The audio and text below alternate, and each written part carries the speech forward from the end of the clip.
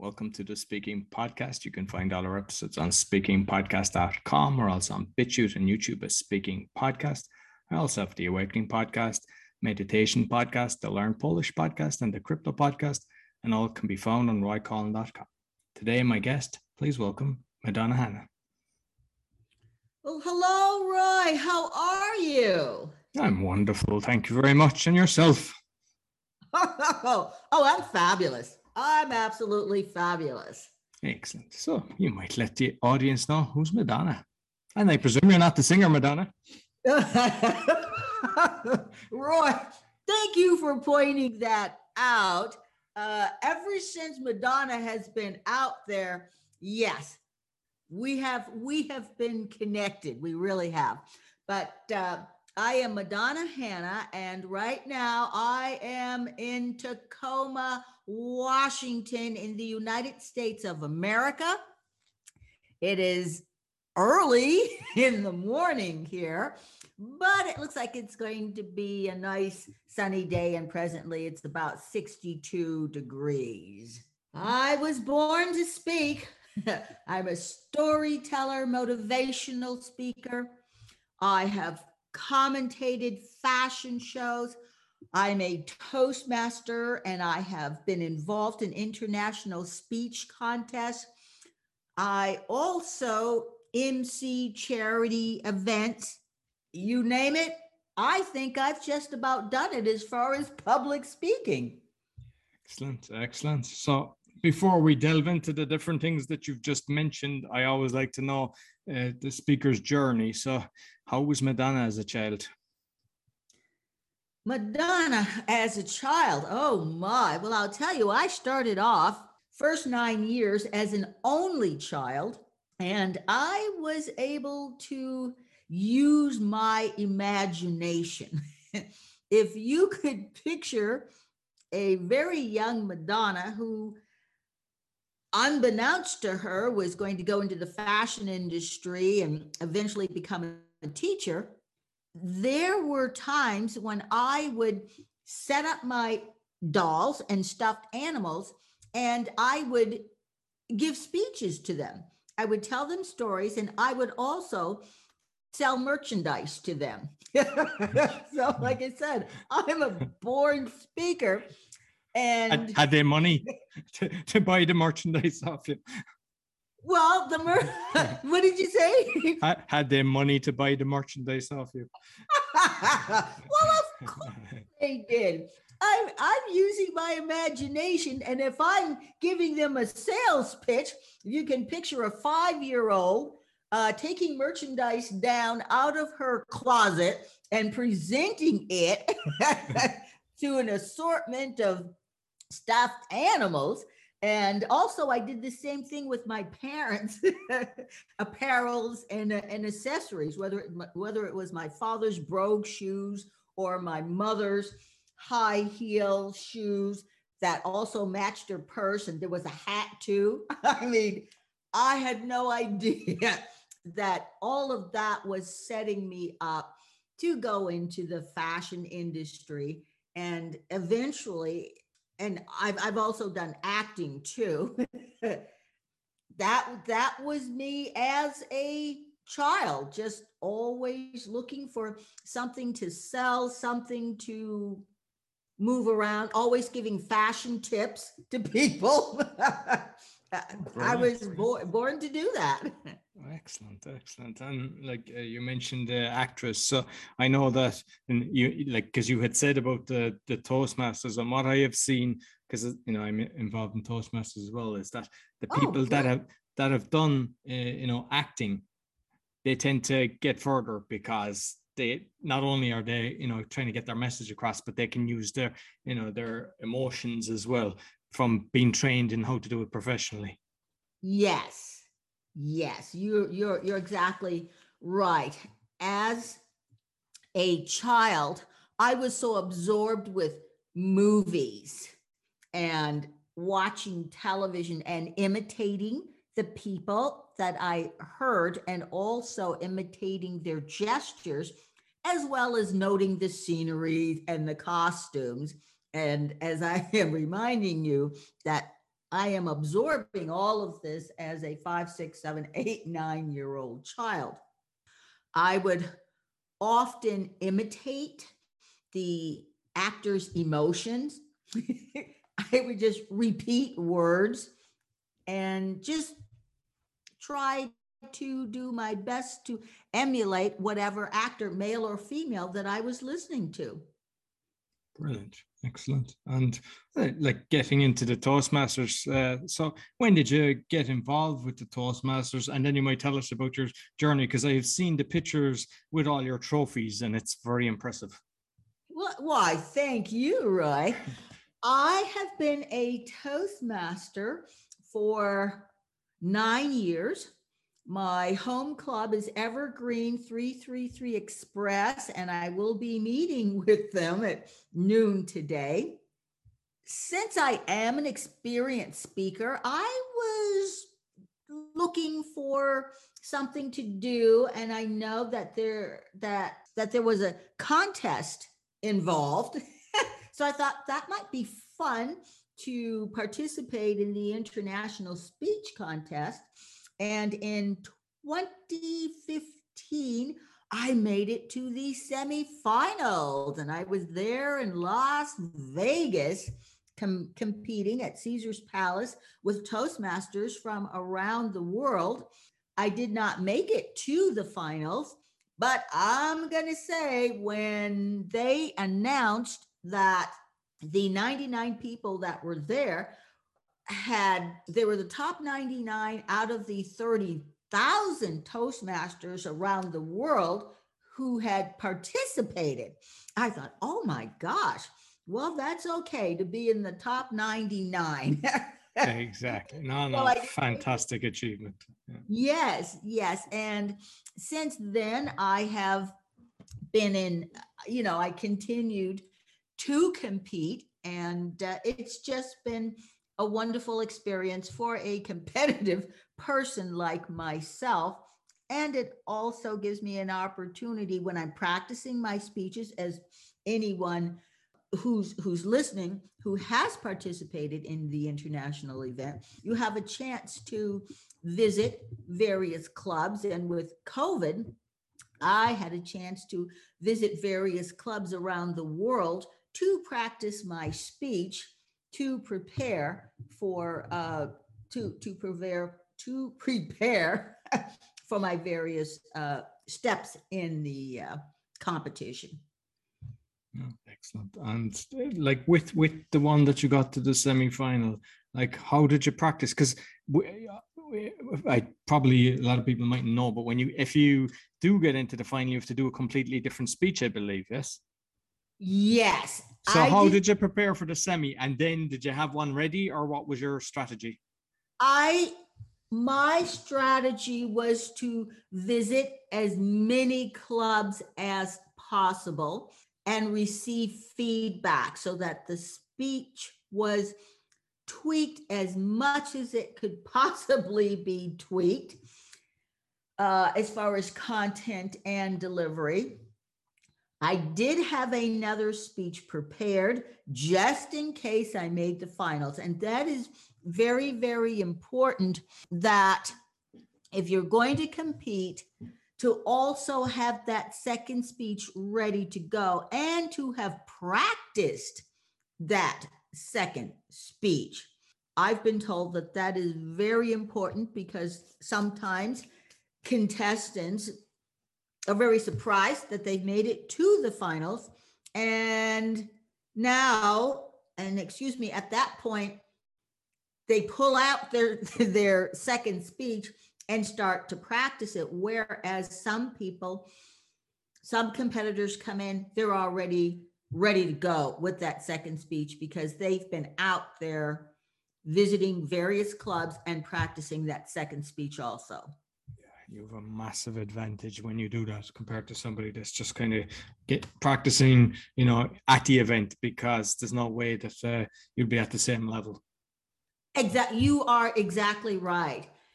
And I feel that is really, really good advice to give to contestants who win the district. and actually anybody who is competitive, have that second speech ready to go and make sure you're familiar with it. It's a speech that you feel very comfortable about giving and can do your best at it. It's an interesting one, actually, an interesting dilemma, because if you have practiced it, that you're, you know, in your head, you're going, I'm going to the final, so I'm going to go around and do 2 of these speeches in whatever among the clubs. And if you have kind of your inner circle that kind of go, yeah, they're all excellent, but I prefer this speech A, say, do you go in with your speech A to get into the final, or do you hold your speech A and as the winning speech? You know, it's a hard one, isn't it? That is a dilemma, because your contest speech, which gets you to the district, and when you win the district, you know that you are going to have to present that same speech at the semifinals. There is sometimes a dilemma between which speech do I like the best, and should I go ahead and deliver this one, speech A, as you said, or boy, I really like speech B. Oh, I like it. You know, and I think you just have to go with your gut feeling. Yeah. That's what I think that you have to do. That with your club and within your district, sometimes they'll help to guide you. They'll say, well, you know what? I really feel like this is your competition speech here, and that this should be the speech that you go with in the finals. Yeah, no, exactly. So you mentioned that UMC kind of charity events. You might let us know what that entails and how you go about that. Thank you for asking about that. I like to MC charity events, and I think that what makes me particularly good at it is because I do have a background in salesmanship. When you MC an event where money is going to be raised, first, it's good to mingle with the audience, get to know them, because in my case, I already know, and I tell the people who hire me that I'm going to get them to spend more money than they thought they were going to spend. You know, that when you go to an event, you know, you decide, some people decide, okay, we're only going to spend this much on a live auction. We're only going to spend X amount on these silent auction items. Okay. The silent auction items, you know, that's one thing, you know, you can talk those up. And then when you are doing that live auction, you have to be able to make people feel comfortable, have them join the fun, and get them so excited that instead of spending X, they're going to spend X, Y, Z. And with my salesmanship ability, being able to deliver a pitch, being able to look some people in the eyes, because sometimes there's like a bidding war at between a couple of tables for an item. Roy, oh my gosh. I don't know if you guys do this in Poland, but sometimes in America, there's what we call a dessert frenzy, where you have people bid on a donated dessert. And I can remember a time when there was a pan of German chocolate brownies, and there were a couple of tables that were bidding furiously on them, and I got them up to $250 for a pan of donated chocolate German, you know, brownies. And it was so much fun because, you know, it was Okay, this table over here. Oh, I know you're gonna open your wallet up, and to whatever the bid was. Maybe it was 150. Oh yes, you're gonna do that. Yeah, we got 150 over here, and now this table over there. Oh, I know you want to go to 175 for those delicious brownies. Oh my gosh, you can just smell the homemade ingredients. Oh, that butter. Yeah, it was freshly churned this morning, probably. I mean, people will start to laugh. They know the butter wasn't freshly churned that morning. But when you can get them in a really good mood and you can talk things up, and then 175 over here. Oh, my friends over here. Oh, I see you looking in your purse over there. You're looking for a little bit more money, aren't you? Because this is going to go to 200, and you're going to take it to 200, right? Yes, you are. Okay. I'll stop it there, Ray. But Roy, excuse me. But you can start to get the feel of how much fun I can have at a charity auction because of my retail background, sales, knowing how to deliver a pitch, and also my ability to act too. No, I mean, listening to you there, no, that was fantastic. Yeah, and I'd love to be in the room to watch that. That's amazing. Well, it really helps a charity to raise significantly more money, because the audience, and it's so important, the audience has got to be able to engage with the person who is emceeing and doing the auctioning. Sometimes I get to do both. Sometimes I'm simply the MC warming people up, and I will introduce the auctioneer, and we may banter just a tiny bit. But yes, if anybody has the opportunity to do both, be the MC and also promote the other venues to raise money, just relax, have fun, look at the merchandise yourself so that you can pick up some tips. But you see, me being in sales, I know the benefits and features of a product, so that I can tailor the information, so that I can paint that picture to the people who are going to spend more money than they thought they were going to spend. Brilliant. No, love it, love it. And I know you've been involved with Rotary clubs as well. Were you just speaking at them, or are you actually a member? Speaking. Okay. Yes, I'm often asked to speak at various venues, whether it's the Rotary Club, schools, elementary, middle school, high school, and some colleges too.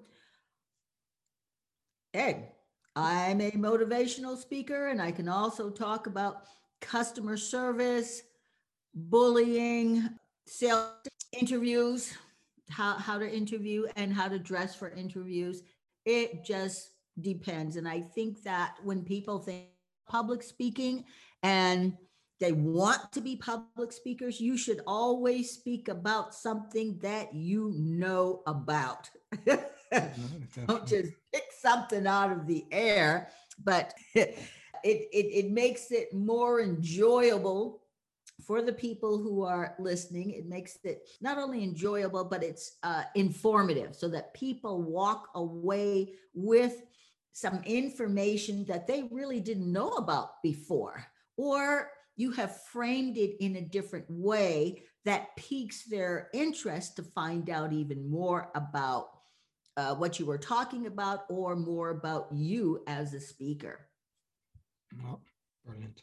And what I like actually is, that you concentrate on the anti-bullying. And what's strange is, I mean, I ask a lot of my guests to tell me their kind of childhood before they get speaking, how they came about it.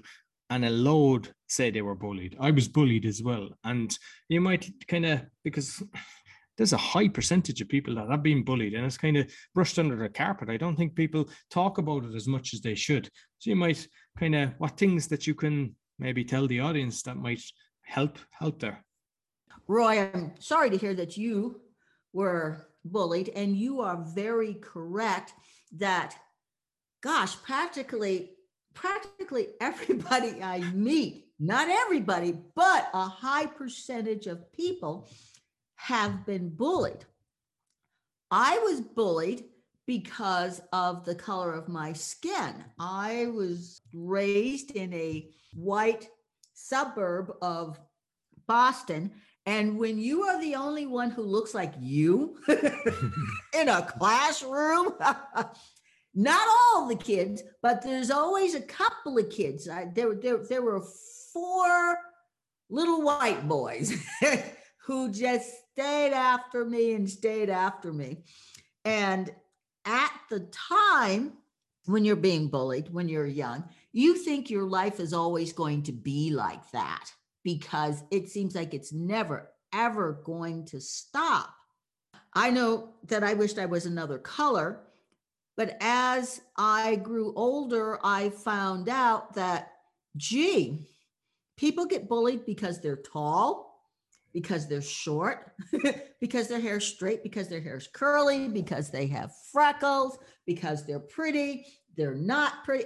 People can be bullied about absolutely any and everything. And I learned that I'm not going to care about people who don't like me because of the color of my skin. I cannot do anything about it. And I had to learn how to accept me for me and to look at all of the talents and skills that was given to me, that I was born with. As I was telling you, as a child, I'm giving sales speeches and sales pitches to my toys. I'm referring to the clothes in my closet as merchandise.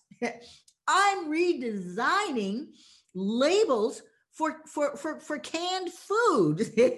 And I was actually writing letters to companies about, giving them suggestions about their products. And this is as a child, I'm doing this. I had to look at these skills and say, this is me. It is more than the color of my skin, but this is me. This is what I'm going to pursue. And I'm going to say the best thing about me being bullied was that it helped me to develop a thick skin. Going into the fashion industry, you need a thick skin. Yeah, I've heard that's a very hard industry. Yes, I was at the corporate level in retail management, and then at the corporate level in women's apparel manufacturing for a national corporation. And wow, it's not just people being prejudiced against you because of the color of your skin, but it's just how people do business. They can be very cutthroat and you can't take it personally. And plus, I also modeled and I also hired models. And I was very nice to the models that I did not hire. But there were people who would, get upset because they wanted an agency to send them a brunette, but a redhead showed up, and it's like, why they send me a redhead? I can't do anything with a redhead. Get out of here, and if you can't take that, because you have to look at it like they asked for a can of peas and you gave them a can of corn. Like, what is wrong with you? I can't do anything with the corn. I wanted peas. And that's basically, I've simplified it, but that's basically, what it is. And so you have to be able to have a thick skin to take rejection. And hey, I went through that as a child. So, this became a piece of cake. Once I did leave the fashion industry to become a fashion marketing teacher. I didn't know I was going to go into teaching, but that's how it, things happen. And one of the things I wanted to make sure of was that no child was bullied in my classroom. And I did teach high school. Nobody was going to be bullied in my high school. I put my foot down and I let the students know, along with, my other expectations, that no one is going to be bullied. I would say, I don't care who you don't like. I don't care, because most of the time in your work world, in your work life, you'll be, if you do like everybody you work with, you will be an exception, because most of the time you have to, and I did teach human relation skills, you have to be able to tolerate people. Not everybody's going to be like you, not, we are not clones. And you need to be tolerant of people and expect and respect them for what they can do. And don't compare them to yourself. Like, that person is stupid because they can't do what I can do. Well, no, they're not stupid. It's just we all have different talents and skills. So, like I said, I didn't put up with bullying, and it made the classroom environment conducive to getting a lot of work done. It was a very calm classroom, and the students enjoyed coming to the class because they knew that nobody was going to pick on them. And if they did, they'd have to deal with me. Brilliant. I love it. I love it. And like listening to you now over the last half hour, your vocal variety is impressive. So I don't think people realize the importance of that, especially in a competition. But just when you're on stage, whether you're doing the emceeing or whatever, so you might just let people, how they should practice and what's the best tricks for it. The best tricks, first of all, record yourself. Record yourself just reading a newspaper or reading a children's book. Then listen to yourself and be critical. Step outside yourself. Also, listen to really good speakers. Listen to really good storytellers and what makes them a good storyteller. What tips can you pick up from them to develop your own style? Those are the two best tips that I can give, is to, like I said, record yourself reading the newspaper, reading a children's book, and also listen to other really good speakers and critique them. Why are they good? And ask other people, why are they good? What did you hear? There are exercises that you can do with your voice, like saying one word 10 different ways. Like stop, stop, stop, stop. That's a simple one to do. Madonna, stop. Okay. Brilliant. No, I like it. Yeah. Okay, Roy, I stopped. No, but it's fantastic. It's a brilliant way of practicing. It's like, because people don't do that. They don't realize it. And sometimes they're very monotone. And you have to keep the audience engaged. Yes. And you can also do that with a turn of phrase too. Okay, I'm just going to give you 3 words: engage and captivate. Engage and captivate. Engage and captivate. Okay. And, because sometimes people, if I say, oh, just do a word, would also say that if you wanted to do another kind of vocal variety activity, is to take one sentence, how do you describe vocal variety, and emphasizing a certain word, like how do you describe vocal variety? How do you describe vocal variety? How do you describe vocal variety? How do you describe vocal variety? How do you describe vocal variety? How do you describe vocal variety? if you hopefully you noticed a difference in Of how course, yeah, no, it's excellent. Yeah, no, that's I mean, yes, most that's people don't even think of that, but each one, it's because even you could be pointing to somebody like, how do you, describe vocal variety as you point to them and just different things. Excellent. I love them tips. yeah. So we've got those two activities that people can easily share. Let's see. I'm trying to think is if there's anything else. Do you have any special tips when it comes to speaking, Roy? I always tell people to speak from the heart and something that you're passionate about rather than some story that you read or whatever. Because when it's like, for example, if you were talking about bullying, that's something you're passionate about and people will feel the passion, and everybody's got that story. And I think that when you're speaking, if you go from the heart instead of from a piece of paper or something that you've read or researched, you have a way better chance of connecting with the audience. They feel it. They feel you. You're exactly right. When I go out to schools to speak about me being bullied, whether it is a middle school or a high school, doesn't matter how old I am or what color I am. When I stand up in front of a group of children and say, I was the kid that sat at the table all by myself at lunch, I start to see, certain children like, oh, really? Even, because I'm older than them, but like, even back then, because I'm that kid. I'm the kid that if I sat next to somebody, they pushed their chair away.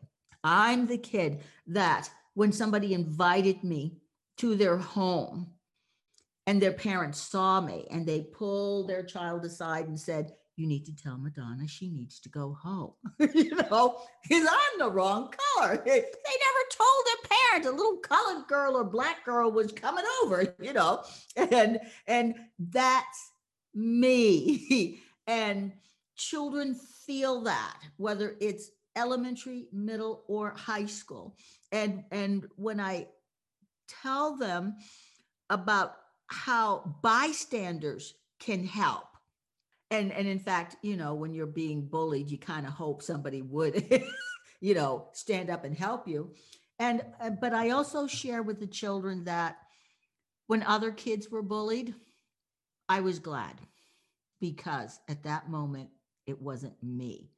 And that's something that not everybody tells an audience of kids, that when you're bullied and you see somebody else being bullied, you're you're just, I mean, you're not jumping for joy, but you're just glad that for this moment it's just not you, because your number's coming up. But for this moment, it's not you. It's just not you. So anyway, I think I think a lot of the time the children are bullying because, especially in the racial issues, because the parents are, and they basically the child would never do it, only that it was they witnessed their parents doing it, and sometimes I think the child has to teach the parents that this is wrong. Yes, you are exactly right. If we have time, I have a really quick example.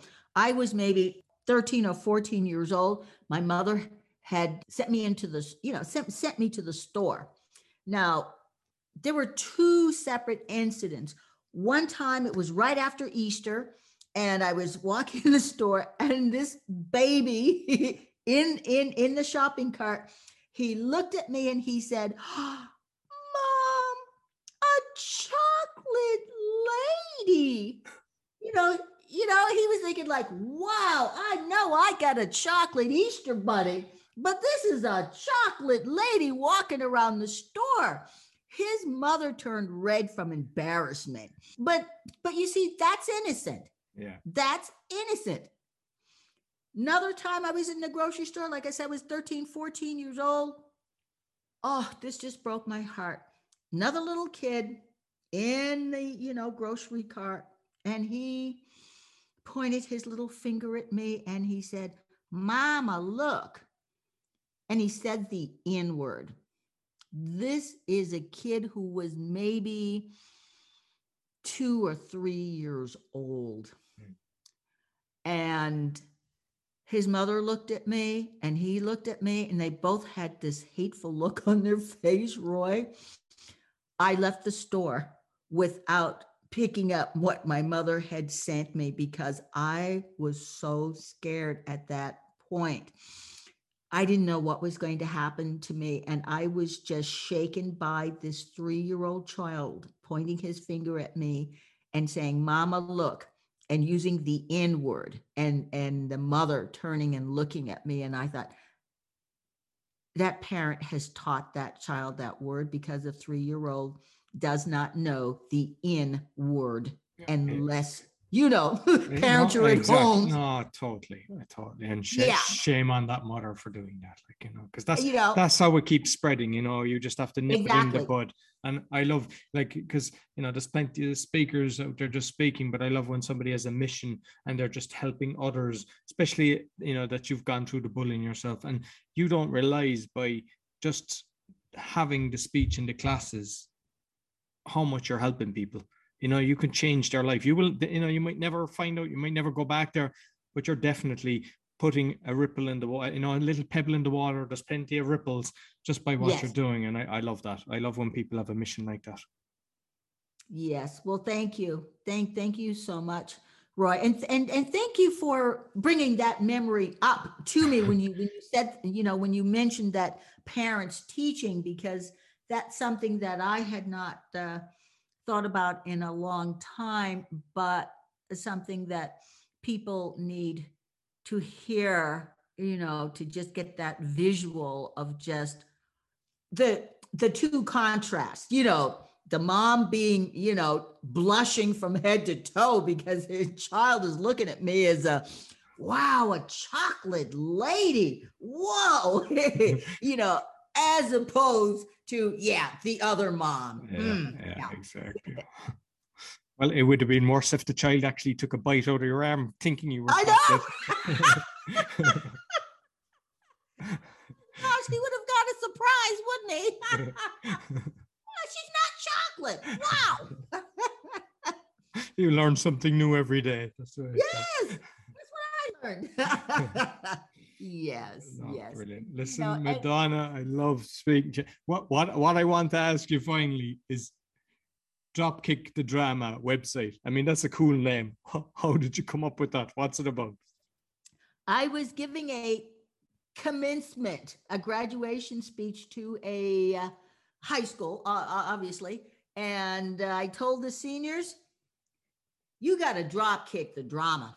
You're going out there to the outside world, and all this little drama that you had in high school, it's time to leave that. It's time to leave it. And when you go out into the world, out into the community of the world, look for opportunities to give to other people.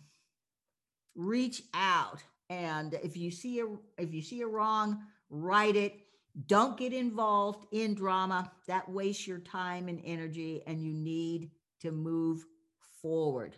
Use your talents to help other people. Beautiful. So that's the website. You may what's the best way for people to contact you, Madonna? They can go to my Instagram, Madonna Fit, Fast, and Fabulous. Facebook is Madonna, the letter B, Hanna. I had no idea how many Madonna Hannas there were in the world. And my website, which is dropkickthedrama.com, or they may email me at madfashion, MADFASHION 2001 at yahoo.com. Excellent. I'll make sure that I put all the links in the podcast description. It's been wonderful speaking to you, Madonna. Oh, it has been a pleasure, Roy. I've had so much fun speaking to you, and thank you. Thank you for leading me in a direction where, you know, I didn't think I was going to go today, but that's the sign of a really good interviewer. And this has been a pleasure for me, Roy. Thank you very much. Excellent. So that's all for the Speaking Podcast. You'll find all our episodes on speakingpodcast.com. We're on BitChute and YouTube as Speaking Podcast. Be sure to give us a 5-star rating, a review, a thumbs up, as it all helps. Until next week, take care. This podcast is sponsored by Kulabula, creators of websites, animation, and digital art. To get a 10% discount, go to kulabula.com and put in the discount code SPEAKING.